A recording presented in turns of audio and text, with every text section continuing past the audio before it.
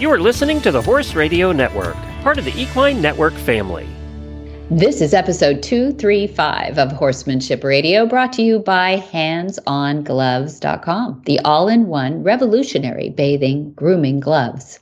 Horsemanship Radio is a part of the family of the Horse Radio Network. And today we have Dr. Sarah Roos on to share with us a little bit about what to expect in a lameness exam. That's a good thing. And we also have Carl Bledsoe, and we are going to go through some gaited horse basics.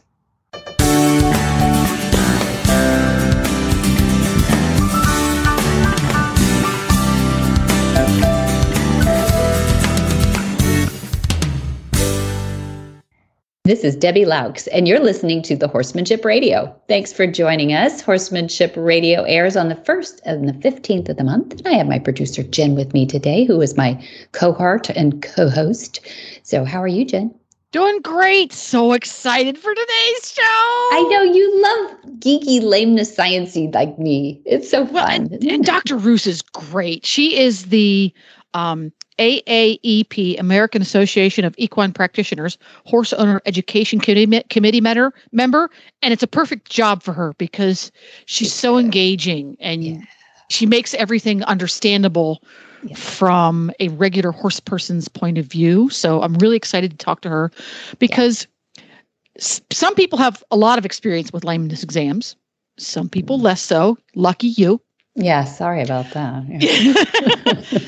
But a lot of times we stress because we don't know what to expect. So it's going to be a really interesting conversation about what a horse owner might likely anticipate happening at a lameness exam.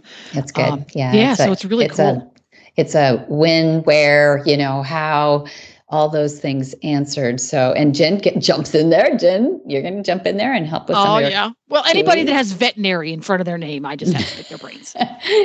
No, she's really good too. And we're going to have her on a future, maybe the next one, episode about a new product that her sciencey geeky company, Ingelheim Bowener, is producing and created for the universe. Love them. They created something to calm your horse that you don't feed them. Yeah, a relaxing. No spoilers. Yeah, you don't actually put it in there. I won't spoil. But we're going to chill everybody out with it. Yeah, chill everybody out. That was really cool. And then, of course, Carl Bledsoe. Lots of gaited horse fans will know about him. He's kind of the guy to go to if you want a better gaited horse. The one you've got is lovely, but you want to make him better.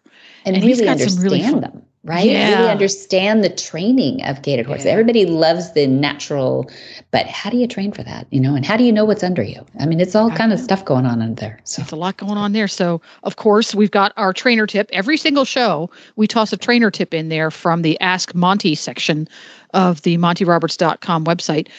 Whenever somebody goes to MontyRoberts.com and they're curious about the Q&A department, how do they find it? So MontyRoberts.com, if you go to the top tabs, you'll see one that says, it's the third one in line. It says online lessons.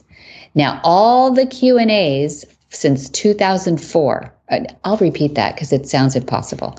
All the Q&As since 2004 have been posted on MontyRobertsUniversity.com, and it is not behind a subscriber wall. You can actually go and search them and find that database. And if Monty hasn't answered that question yet, please send in your question because we have. Well, that's interesting. People can still send questions in. That's neat. 100%. I do that every week with Dad. We go through questions. Sometimes we bank up 2 or 3 at a time, but every week we put out a new Q&A, and he gets the question because I go through the questions that you guys send in, and then he picks the one he wants to answer and he answers them. I just type the computer keys. That's all. I have a question. Can I submit one right now? Yes, you can. You sure can. What's your question? An important part of Equus, the language, is how you touch a horse, why you touch a horse, and when you touch a horse. Okay. We all love to rub our ponies' faces. Oh, we love to rub them between the ears. We love that. Mm-hmm. I would love to hear Monty explain when you see Monty or persons who have been trained to use the language of Equus properly. When they touch the horse's face, they do it in a very specific way. Yes. I want to know why it's done that way and when we should or shouldn't be touching our horse's face? That's a great question. I'm not going to answer. I know. No, this is for next time. I am not going to answer that right now. Yeah. But I might get Monty himself to answer that question, because I want to know. We do get people to say, why is that important? Or, a lot of different variations on that question. And it's a great one, Jen. So thank you. It's specifically about touching their face, because it's kind of a seminal moment. You see a lot of photographs of it because it is inspiring to see in person. And even in a photograph, it's inspiring to see. So that's why I'm curious about that, because I understand a little bit of it because I get to talk to you and Monty and lots of other people a lot. But I think it's important for folks to understand that there's a time to touch, there's a time to not touch, there's an appropriate way to touch, and there's an inappropriate way to touch. And what prompted this question today, there's always a reason. Okay. Oh, good. Tell me. When I went out to visit the ponies this morning, our horses live at a boarding stable, and I go out every day to visit them as much as I can. But when I went out this morning, Scooter, who is extremely thigmotaxis. Did I pronounce that correct? Very good. That's a good word. Yes. Meaning they're into pressure. When he feels pressure, he pushes back against it. Extreme. And he's taught me a lot because I had to become a better horse person to interact with him well. Okay. And when I touch his face, I have to do it correctly. If I don't do it correctly, it is not a good experience for either of us. And I'm going to leave it at that, because next time when we answer the question, when Monty answers the question, I'll talk to you about my experience of doing it incorrectly versus correctly and what happens with Scooter. So he has taught you. Scooter has now taught you how to do it correctly for him. Scooter has taught me because he's that horse that he reacts the way a horse was designed to react versus someone who's trained the horse to put his head down when you touch it in a certain way, or a horse that flies away from you because it's been hit. Right. He's got that. He's got the hard wiring still in there about that. And it helps, like I said, it helps me be a better horse person, the way my horses behave, because when things aren't going well, I can look at myself and go, well, that means I'm not doing things well. I need to do better. It's the best thing you could do for your horse is to say those things out loud. Or Dad says another thing is look in the mirror. You're the problem. Yes. And if we could say that to ourselves and smile, then yes, exactly. We don't have to beat ourselves up over it. No. We're all work in progress, right? Right. In every way imaginable. Yep.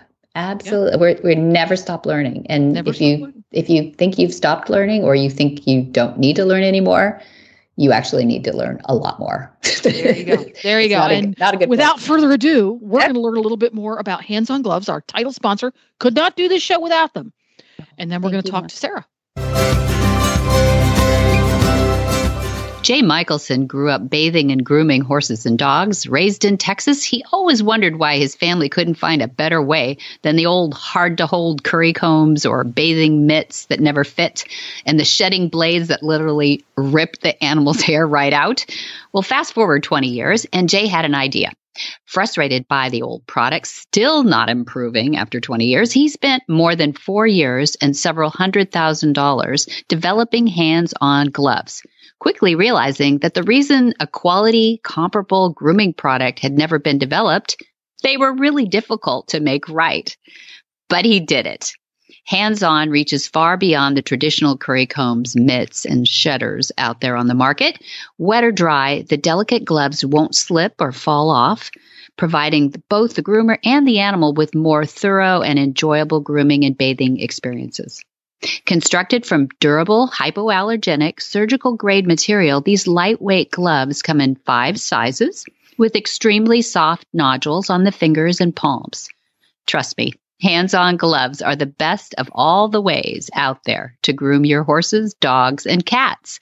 Put them on your gift list, too. Find all the sizes and all the colors at HandsOnGloves.com. Dr. Sarah Roos serves as an equine technical manager with Boehringer Ingelheim Animal Health. She's active in organized veterinary medicine, currently serving as the chair for the AAEP Horse Owner Education Committee and co-chair of the AAEP Internship subcommittee too. She previously served on the AAEP Board of Directors and the Veterinary Leadership Institute. In her free time, Dr. Roos enjoys riding her Holsteiner gelding, Chili. Well, welcome, Dr. Sarah Roos. Dr. Roos, how are you? I'm well, thank you. How are you? Well, that's good, because this is an interview about wellness. And we should all be well. We should all be well. But I'm really excited about this too. This is a great topic, not always, a not stressful topic, but it's a great topic to tackle with horse owners. And you come from a great company and a great background, and we've just read your lead-in bio, and everybody knows that you can nail this topic. So I thought, well, I'm just going to throw some stuff at you and feel like an owner who says, oh my gosh, I'm super stressed because I don't know why my horse is lame, and it's been treated for this and that, and it, whether it's career threatening or not, if you could help us recognize potential common causes of lameness, then I would feel so much better. Of course, with the admonition to call your vet too, if there's anything that, we're really worried about. Is that right? Yes, definitely. Always better to err on the side of caution if there's something you're worried about. Obviously, if the horse is non-weight bearing lame, that is much more of an emergency than maybe a more subtle lameness that, a regular appointment could be scheduled. But certainly anytime your horse is either non-weight bearing lame, or if they have that kind of rocked back appearance, where they're trying to take weight off of both of their front feet, like it's a laminitis or a founder issue. Those are the two things I would say that are emergency vet calls. Yeah. Probably the more subtle intermittent lamenesses that as horse owners arguably stress us out even more because they're harder to actually nail down as to what's actually going on. Yeah. One of those, they don't feel quite right, but I'm not really sure what's exactly happening. That's it. That's it. Or you don't even notice it on the ground, but you notice it in the saddle and you're like, something's up. Yeah.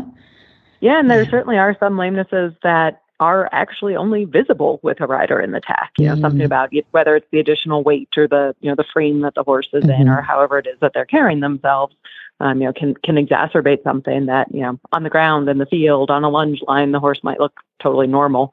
And it's really just with a rider up. And so that's where, lameness exams can be rather long drawn out affairs. And some of those cases. I don't envy you.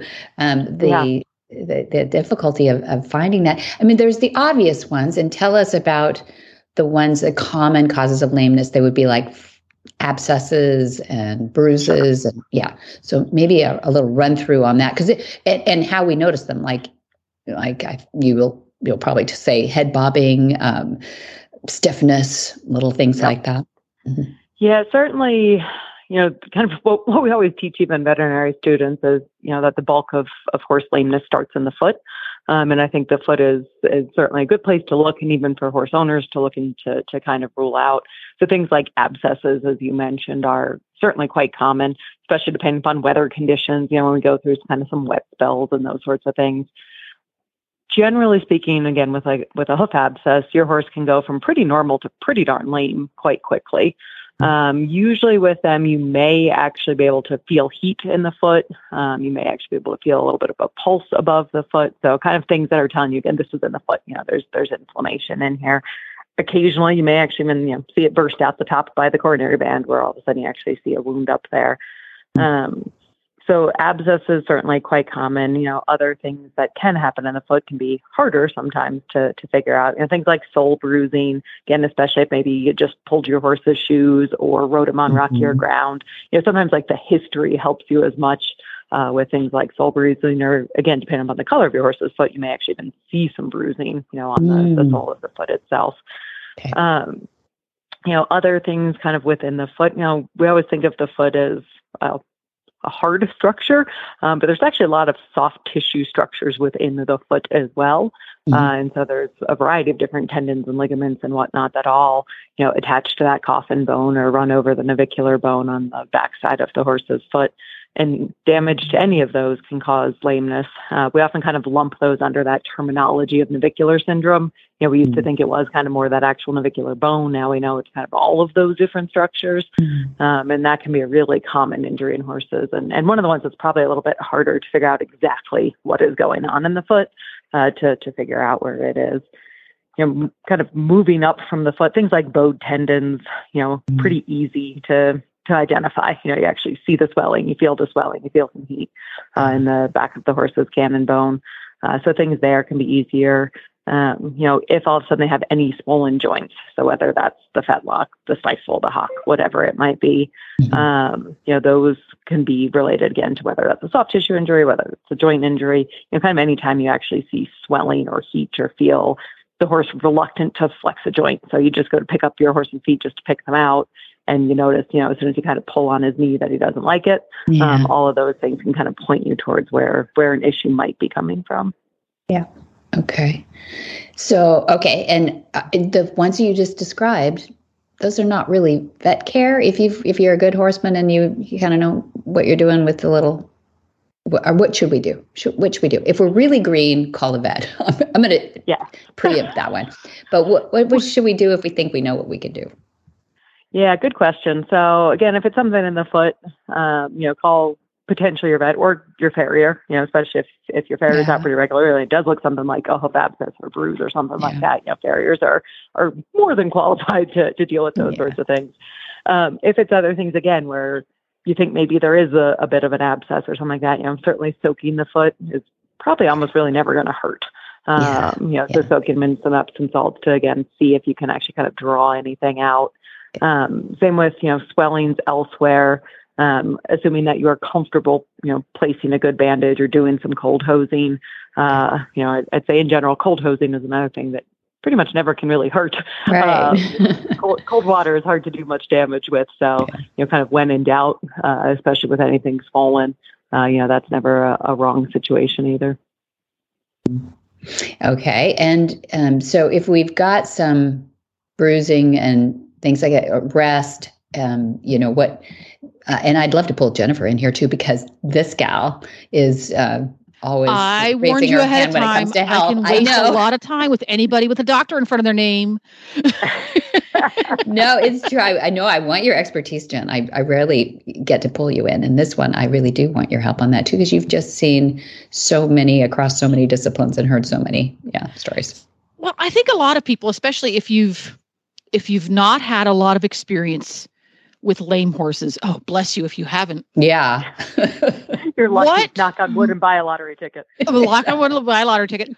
What might a very basic lameness exam look like? My horse is a little bit off, and I can tell when I trot him in hand, and I can definitely tell when I ride him in on his back. And he's just a little bit off, and it's been that way for 4 days now. And my vet can't come to my farm, so I have to drag my horse to the veterinary clinic. What might the most basic, fundamental, what are the first 3 things a vet's going to do for a lameness exam? Great question.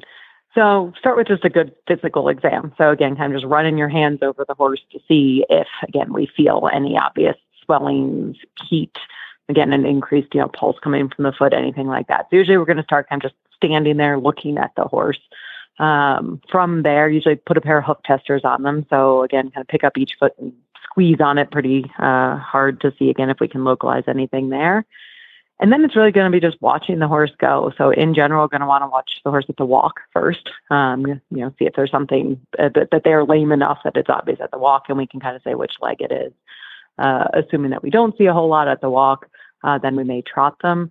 And both walking and trotting, sometimes it depends the facility that we're working at, but a lot of times it is nice to watch them, again, both in a straightaway, on a circle, on different footings. There are certain lamenesses that are more evident on hard footing, so doing them more on like a driveway or parking lot. And there are other lamenesses. That's an important one, I think. I think that's one that owners at home, when they're trying to decide whether or not they're calling the vet, that's probably a piece of information that would be really useful when you get your vet on the phone. You say, should I bring them in? Knowing how the horse goes straight, on a circle, hard ground, forgiving ground might give you some really essential information, whether or not you say, oh, come in right now, or, cold hose for 24 hours. Yeah. Mm-hmm. And I think the beauty anymore, right, is everybody has a cell phone with a camera. So, yes. You can send it to you, right? Exactly. If it's something that either you see jogging your horse in hand at the farm, or again, you feel under saddle, get somebody to take a video of it, if you're riding the horse at the time. And, that can be super helpful too, especially, to describe exactly what you're feeling, or, it seems worse when I turn to the left. I kind of seem to feel it here, or, all of those sorts of things. And videos can be, again, a pretty easy thing to, shoot to your vet real quick and be like, hey, this is what I'm feeling. This is what I see. Is this an emergency? What do you think? When can we get an appointment? Yeah. And sometimes to your point, even about, hauling the horse to the clinic versus having the vet come to you, there's pluses and minuses to both, right? But, sometimes the benefit of taking your horse to the clinic is, most of our clinics, we know we have those different footing types. We kind of have it set up in a way that sometimes it is actually more efficient. It doesn't always feel that way for you loading your horse and driving them. But sometimes that controlled environment that we might have at a clinic, plus we have all our toys, right? We have the x-ray, we have the ultrasound, we have whatever imaging things we want. Sometimes, especially if it is something that we know is going to be maybe a little bit more subtle, a little bit harder to find, we might say, it's going to be easier if you can just come and even drop your horse off for the day, and kind of let us work through the paces on a variety of different surfaces and types of things. Versus where do flexing the horse's joints, where does that fall in the order of go? Does that come after you watch the horse go? Correct. Yep. So usually after we've watched them walk and trot again in each direction, plus minus on a circle, if we have a pretty strong suspicion at that point, maybe of which limb it is, and sometimes it's more than one leg, that's when we'll start doing flexions. And so we kind of start low and work our way up, which is sometimes a bit of a workout, shall we say, for the person doing the flexion. That's when you call in the interns. Yes, exactly. You call in someone with a young, fresh back, who's able to get low and hold on to a horse. And so exactly, we'll kind of start in general with kind of flexing the lower limb. And so, obviously all of their joints are connected. So it's kind of hard to flex one without a little bit tweaking some others. So kind of lower limb, we're doing the fetlock and a little bit into the foot, then watch the horse move again. And kind of just like you, if you sit on your leg funny and it hurts, your first few steps are going to be really lame. Horses are kind of the same. So it really just exacerbates so that something might become more obvious to us if that is the joint or the area that's actually hurting the horse. If they don't respond to one area, then we'll kind of move up the leg, so kind of do the knee next, et cetera, et cetera. And again, we do that either whether we're trying to figure out a lameness or certainly, it may be something you've seen as part of a pre-purchase exam as well. Right. But it really is just putting extra pressure on different joints to see if we can make a lameness look worse so that we can say, yes, this is coming from your horse's left front fetlock. Let's focus the rest of our exam there. So you've done those things. You've watched the horse go on varying ground, straight and in different directions. You've done some flex pet tests and you're suspicious. Now, at this point, is the exam still linear? Do you go directly to the next step if you're not exactly sure? Or at this point, does the exam tend to diverge depending on the results of what we've done so far? Yeah, it's going to depend on what we've done so far. And to be 100% honest, you as a horse owner and kind of what you want to do, the particular horse itself, the veterinarian itself, there's a lot of different ways to potentially proceed from there that aren't better or worse, right or wrong. A lot of times, again, if after watching the horse go and watching the horse flex, we might say we, again, have now localized it to this particular area, let's do a nerve block to confirm that it is definitively that area. So again, whether that's, the nerve supplying that area or directly into the joint itself, we might block it to say, yes, when we make that area numb, now the horse looks normal. Great. We are on the right track. Now let's go ahead and do x-rays, do ultrasound, do whatever might go from there. Oh, I'm glad you brought up the toys. I was going to ask too. We have so many toys at our disposal nowadays. Which of these many amazing inventions is the one that was the biggest game changer for you as a veterinarian? Ooh, good question. That's a great question. I probably have to say MRI. I think in terms of really letting us see some things, especially, again, when we talk about things like deep within the hoof capsule itself. That's an area that was kind of a black box just to some extent. Well, you could only see it when it was already deceased. So, yeah, exactly. Or again, if there was a big bony change, you might be able to see that on X-ray, but it's an area that you couldn't really get a great ultrasound image of a lot of those structures. So I think MRI is one of those things that definitely opened up our eyes. In some cases, maybe too much. I think and when I think back to when we very first started using MRI, we would just find all of these things and figuring out what was actually relevant. Well, yeah, exactly. A little bit of a struggle. Just because we could see it doesn't mean it changes what we already know. Yeah. Exactly. It doesn't mean that that's that horse's problem or exactly that we're going to do anything different about it. But I think in terms of really seeing a lot of things, I would say that, MRI has helped us a ton. Obviously, we do still have I don't want to undersell the importance of just a good physical exam and using your eyes and your hands to really watch horses go, because I think that is a fine art that those of us that have been around horses a long time very much appreciate.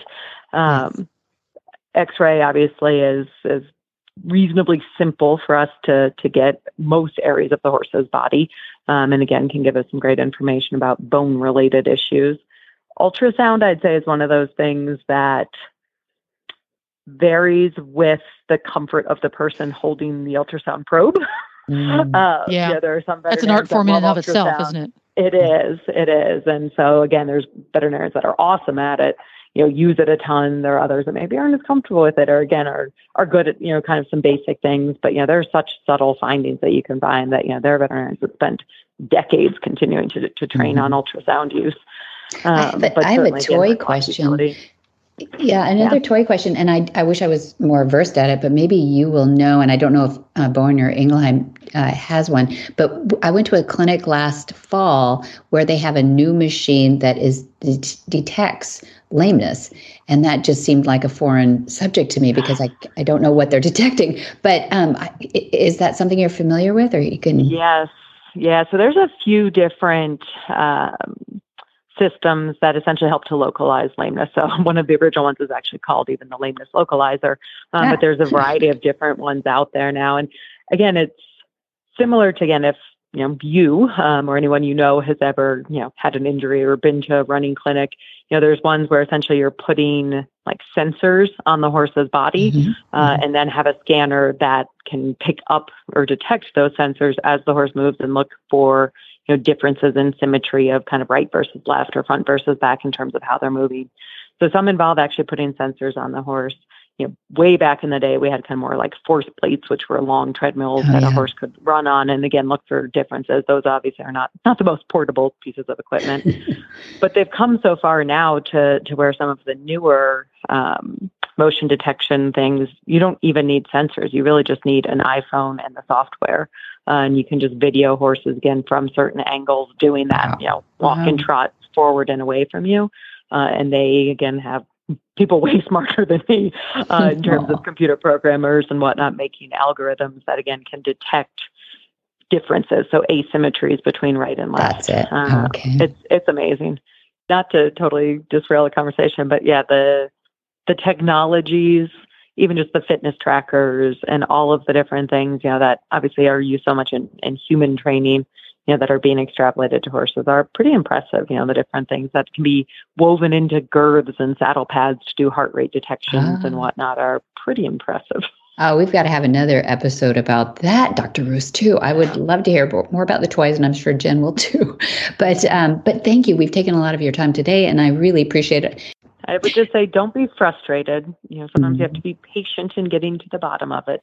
We recognize that it's frustrating.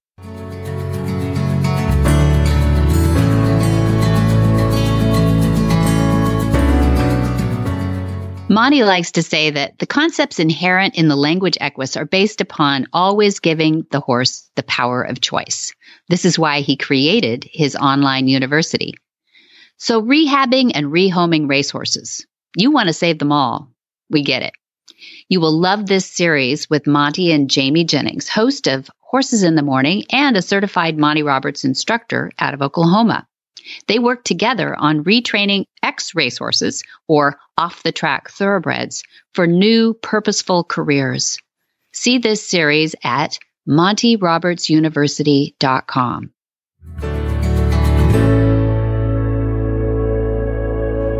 Carl Bledsoe trains horses and teaches horse owners of all breeds of horses, but gaited horses are his passion. Carl's a lifelong Tennessee walking horse enthusiast. Carl often asks himself, what's in this for the horse?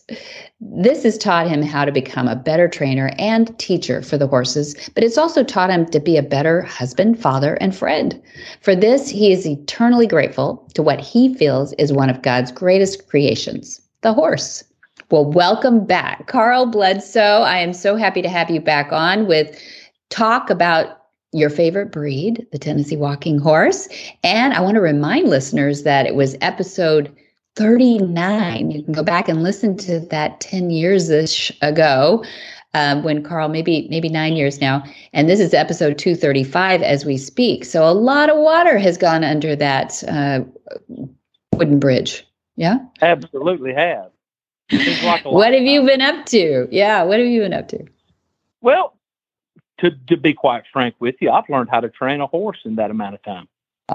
Yeah. Now the journey's not over, because you know as well as I do that it's a never-ending journey. But I had grown up in a world where we didn't put as much emphasis on the natural balance of the horse, the psychology of the horse, how important the rider handler is in the communication. So I have spent the last almost 10 years completely engrossed in education. And that's what I do now. We travel all over the place and we do educational clinics promoting what is beneficial for the horse. Tammy and I have penned this little catchphrase, what's in it for the horse. Right. So when we do clinics, we try to make people understand what the natural movement of the horse is and how we can help that horse strengthen the natural movement. And then over time, with correct riding and limitations on how we do things, that you can put refinement in it and have just the greatest partner in the world. That's nice. And they're very sweet horses. I've advocated for their little personalities for years. Partially it's kind of good news, bad news. I think that is the good news. The bad news is that they're so compliant, because I think we didn't do them any justice for all those years. We've bred a whole breed of very compliant horses. But I think they're happier horses now. What do you think? I do too, and I think on the scale that I do things, because I don't do anything towards any kind of competition. Everything that I do is geared toward the recreational rider or the trail rider or somebody that uses these animals like on an everyday working farm. Mm-hmm. So it's completely changed the view from my perspective. But what I've run into is the lack of education on how to help develop these horses correctly, where they can do the job efficiently and be sound mentally and physically and balanced. Mentally and Tell physically. Us, what do you do? How do you do that?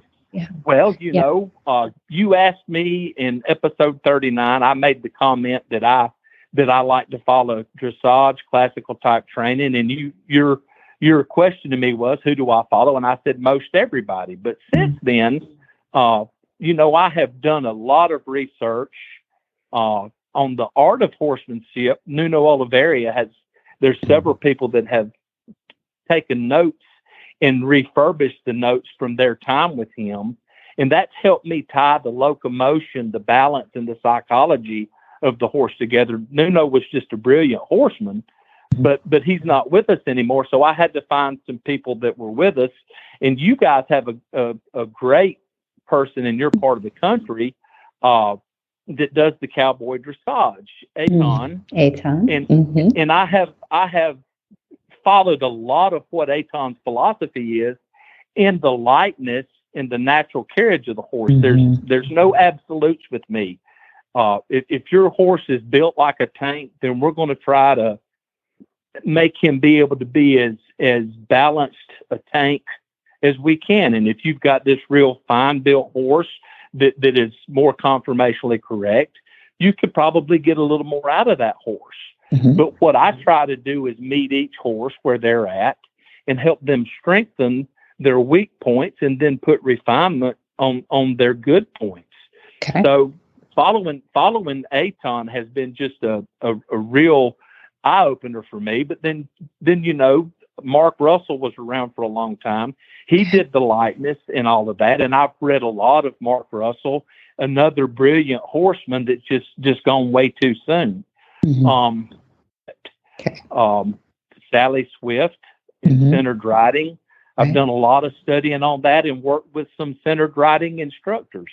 Yeah. While I was doing all of this studying, I was going to clinics and participating with other people. I've been to, some Buck Brannaman clinics, and I've been to some Jonathan Field clinics, and all of this stuff plays a hand in what's correct. I tried to align myself in situations to where people had the same philosophy of the horse. They don't want to use the horse as a machine.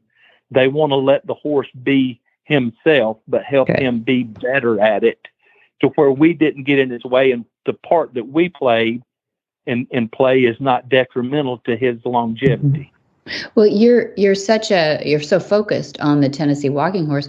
Tell me how a gaited horse fits in with some of those disciplines and some of those big locomotion horses. It takes a little longer to develop a Tennessee walking horse.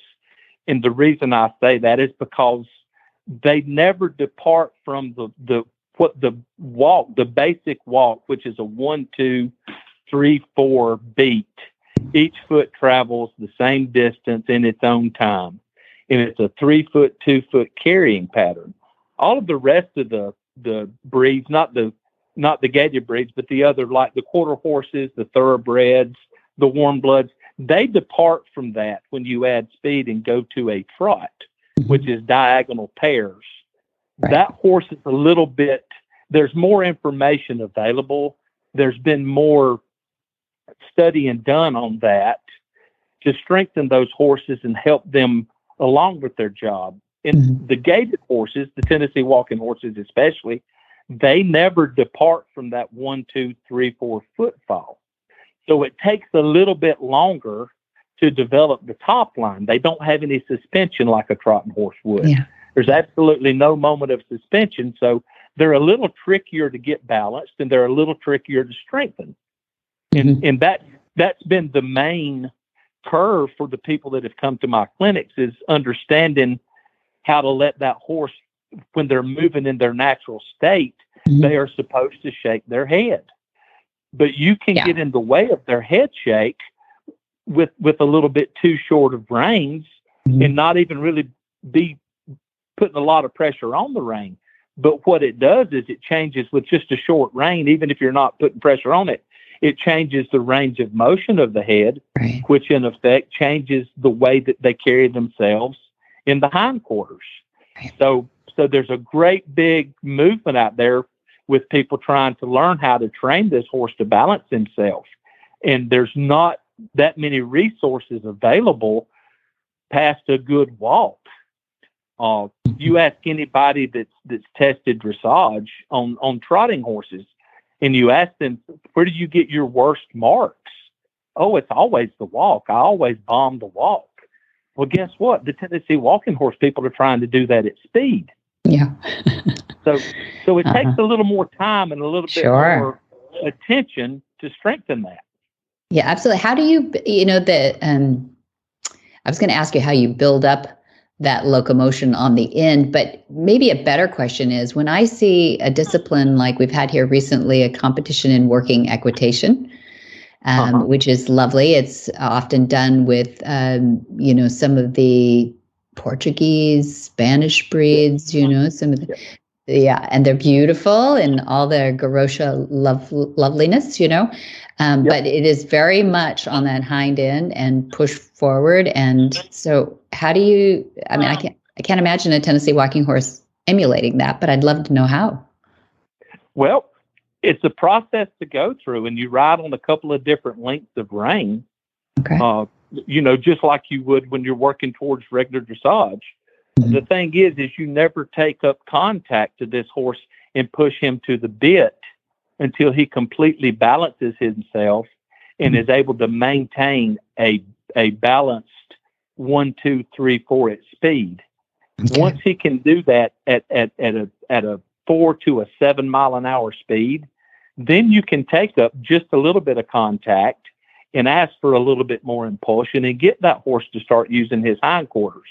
Mm-hmm. But the people that I run into and in my clinics, the people are having a hard time because the education that's out there now is you sit completely different. They say the Tennessee walking horse is different, and you sit kind of back on your tailbone a little more with your feet forward and put pressure on the bit to get him to ride smooth. Mm-hmm. Well, there's a difference in correct and smooth. You can get that locomotion to be smooth and never strengthen it, because the stride will be out behind the horse instead of under the horse. I see.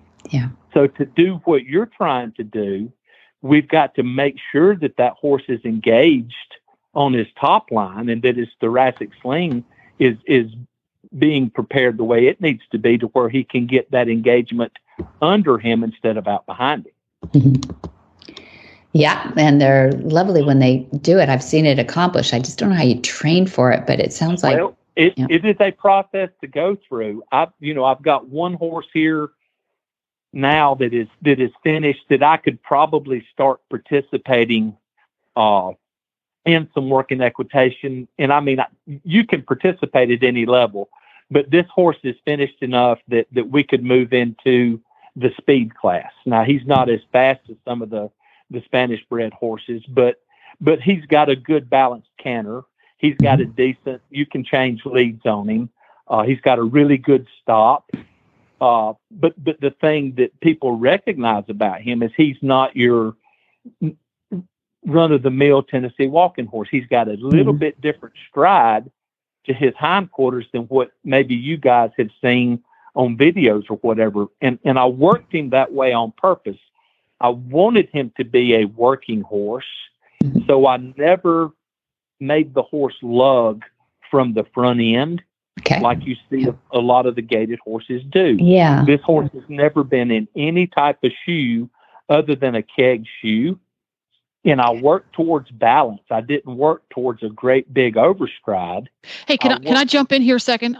Something that you said just a few minutes ago really, really resonated with me. Okay. That you didn't work for the smooth gait and the correct gait. Yes, ma'am. They're two different things. And I think that's something that the gaited horse community is growing and it's expanding, because it's a great community for someone who's a lifelong horse person who can't ride a 3-gaited horse anymore because there's too much going on there. We're lame. The horse is fine. So I think it's great that you are pointing out to that community, both on the inside and those like me on the outside of the gaited community, that because whenever we talk about gaited horses, we focus 100% on the smoothness of the gait versus the correctness of the gait. Because if they're not correct, all the smoothness in the world isn't going to help anybody in the long term. Well, the horse is not going to last. And what happened in the world that I come from, the people that have moved to the gaited horses from the trotting breed, they've never ridden a gaited horse. They've always posted a trot. So even a gaited horse, Tennessee walking horse, that is not really, really smooth like they're supposed to be, feels really smooth to somebody that's moved in from a trotting horse. Mm. So he can be incorrect in gait and still feel really smooth. And that's a sales point, because there are people, my clientele, the age group that rides with me most is 65 years old and up. Mm-hmm. So they might have ridden that 3-gaited horse early in life, but they just don't want to post the trot anymore. Mm-hmm. But what happens is they're buying this horse for his smoothness, and they're not really getting somebody that's got a keen eye, right, and understanding the horse is balanced or not. Mm-hmm. He can be smooth to ride, but really be on the forehand, and really be. You have to keep a lot of tension on the rein to maintain that smoothness.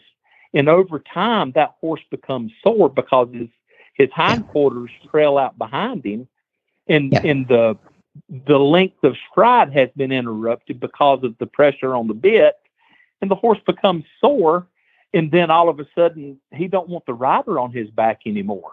Mm-hmm. And that's why I am relevant right now, is because I have spent the time to learn how to develop this horse to where he is physically fit, but mentally fit too, because the psychology and the horse's physical shape, they go hand in hand. If he doesn't feel good, he's not going to act good.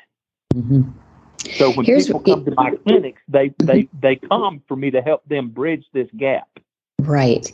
And where I wanted to go too is into the future of the Tennessee walking horse, because you're training for today and the horse that we have now, but where is the breeding going to take, in your opinion, Carl? You know, I think they're beautiful the way they are, and they were bred to do just exactly what you're talking about, is a working horse that covers a lot of ground on those plantations back 100 years ago. Yeah.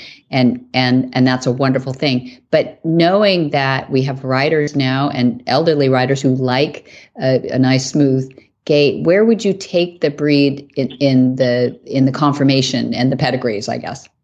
Well, we're going to have to breed a better balanced horse. Mm-hmm.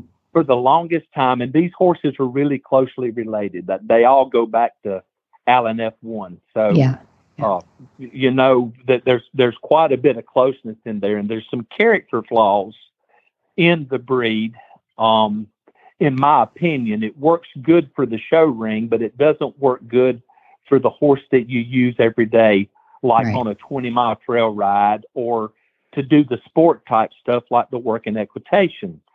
The horses are a little longer barreled than they need to be, and a good number of them are sickle hopped. And we've got to pay some attention to that to breed those character flaws out of the horse, because the horse that's sickle hopped is an extremely difficult horse to strengthen. Yeah. The horse with the long back that's got the long barrel, they take a little longer to strengthen, and sometimes they don't get strong enough. If you wanted to ride endurance, you would never look at one of these long back Tennessee walking horses.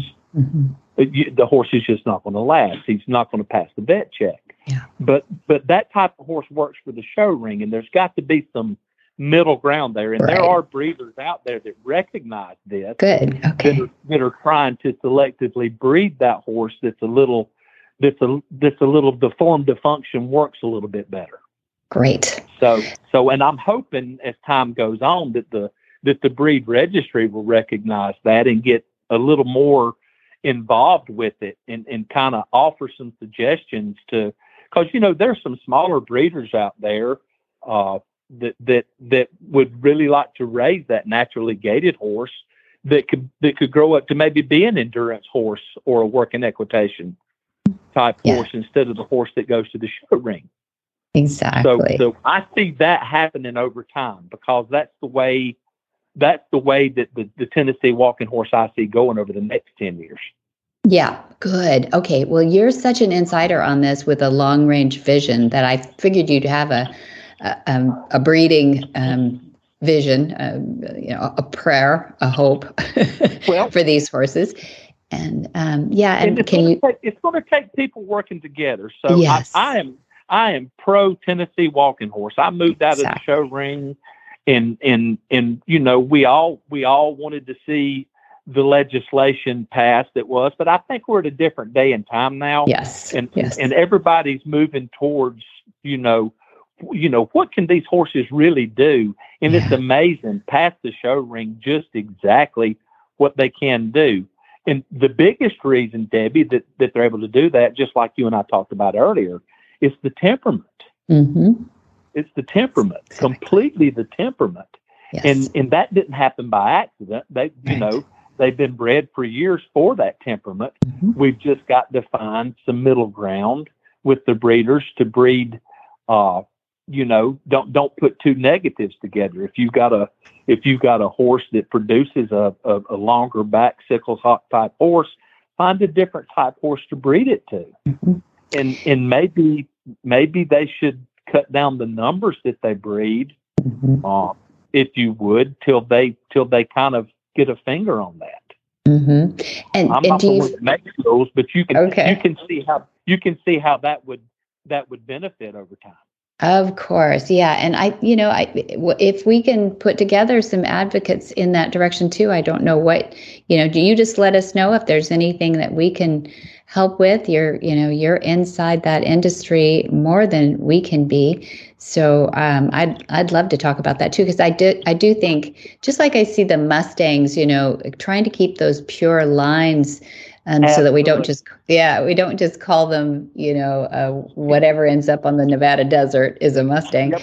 But I look at these beautiful horses, the Lusitanos and the oh my gosh, there's so many breeds from Portugal and Spain that I just think are unbelievable.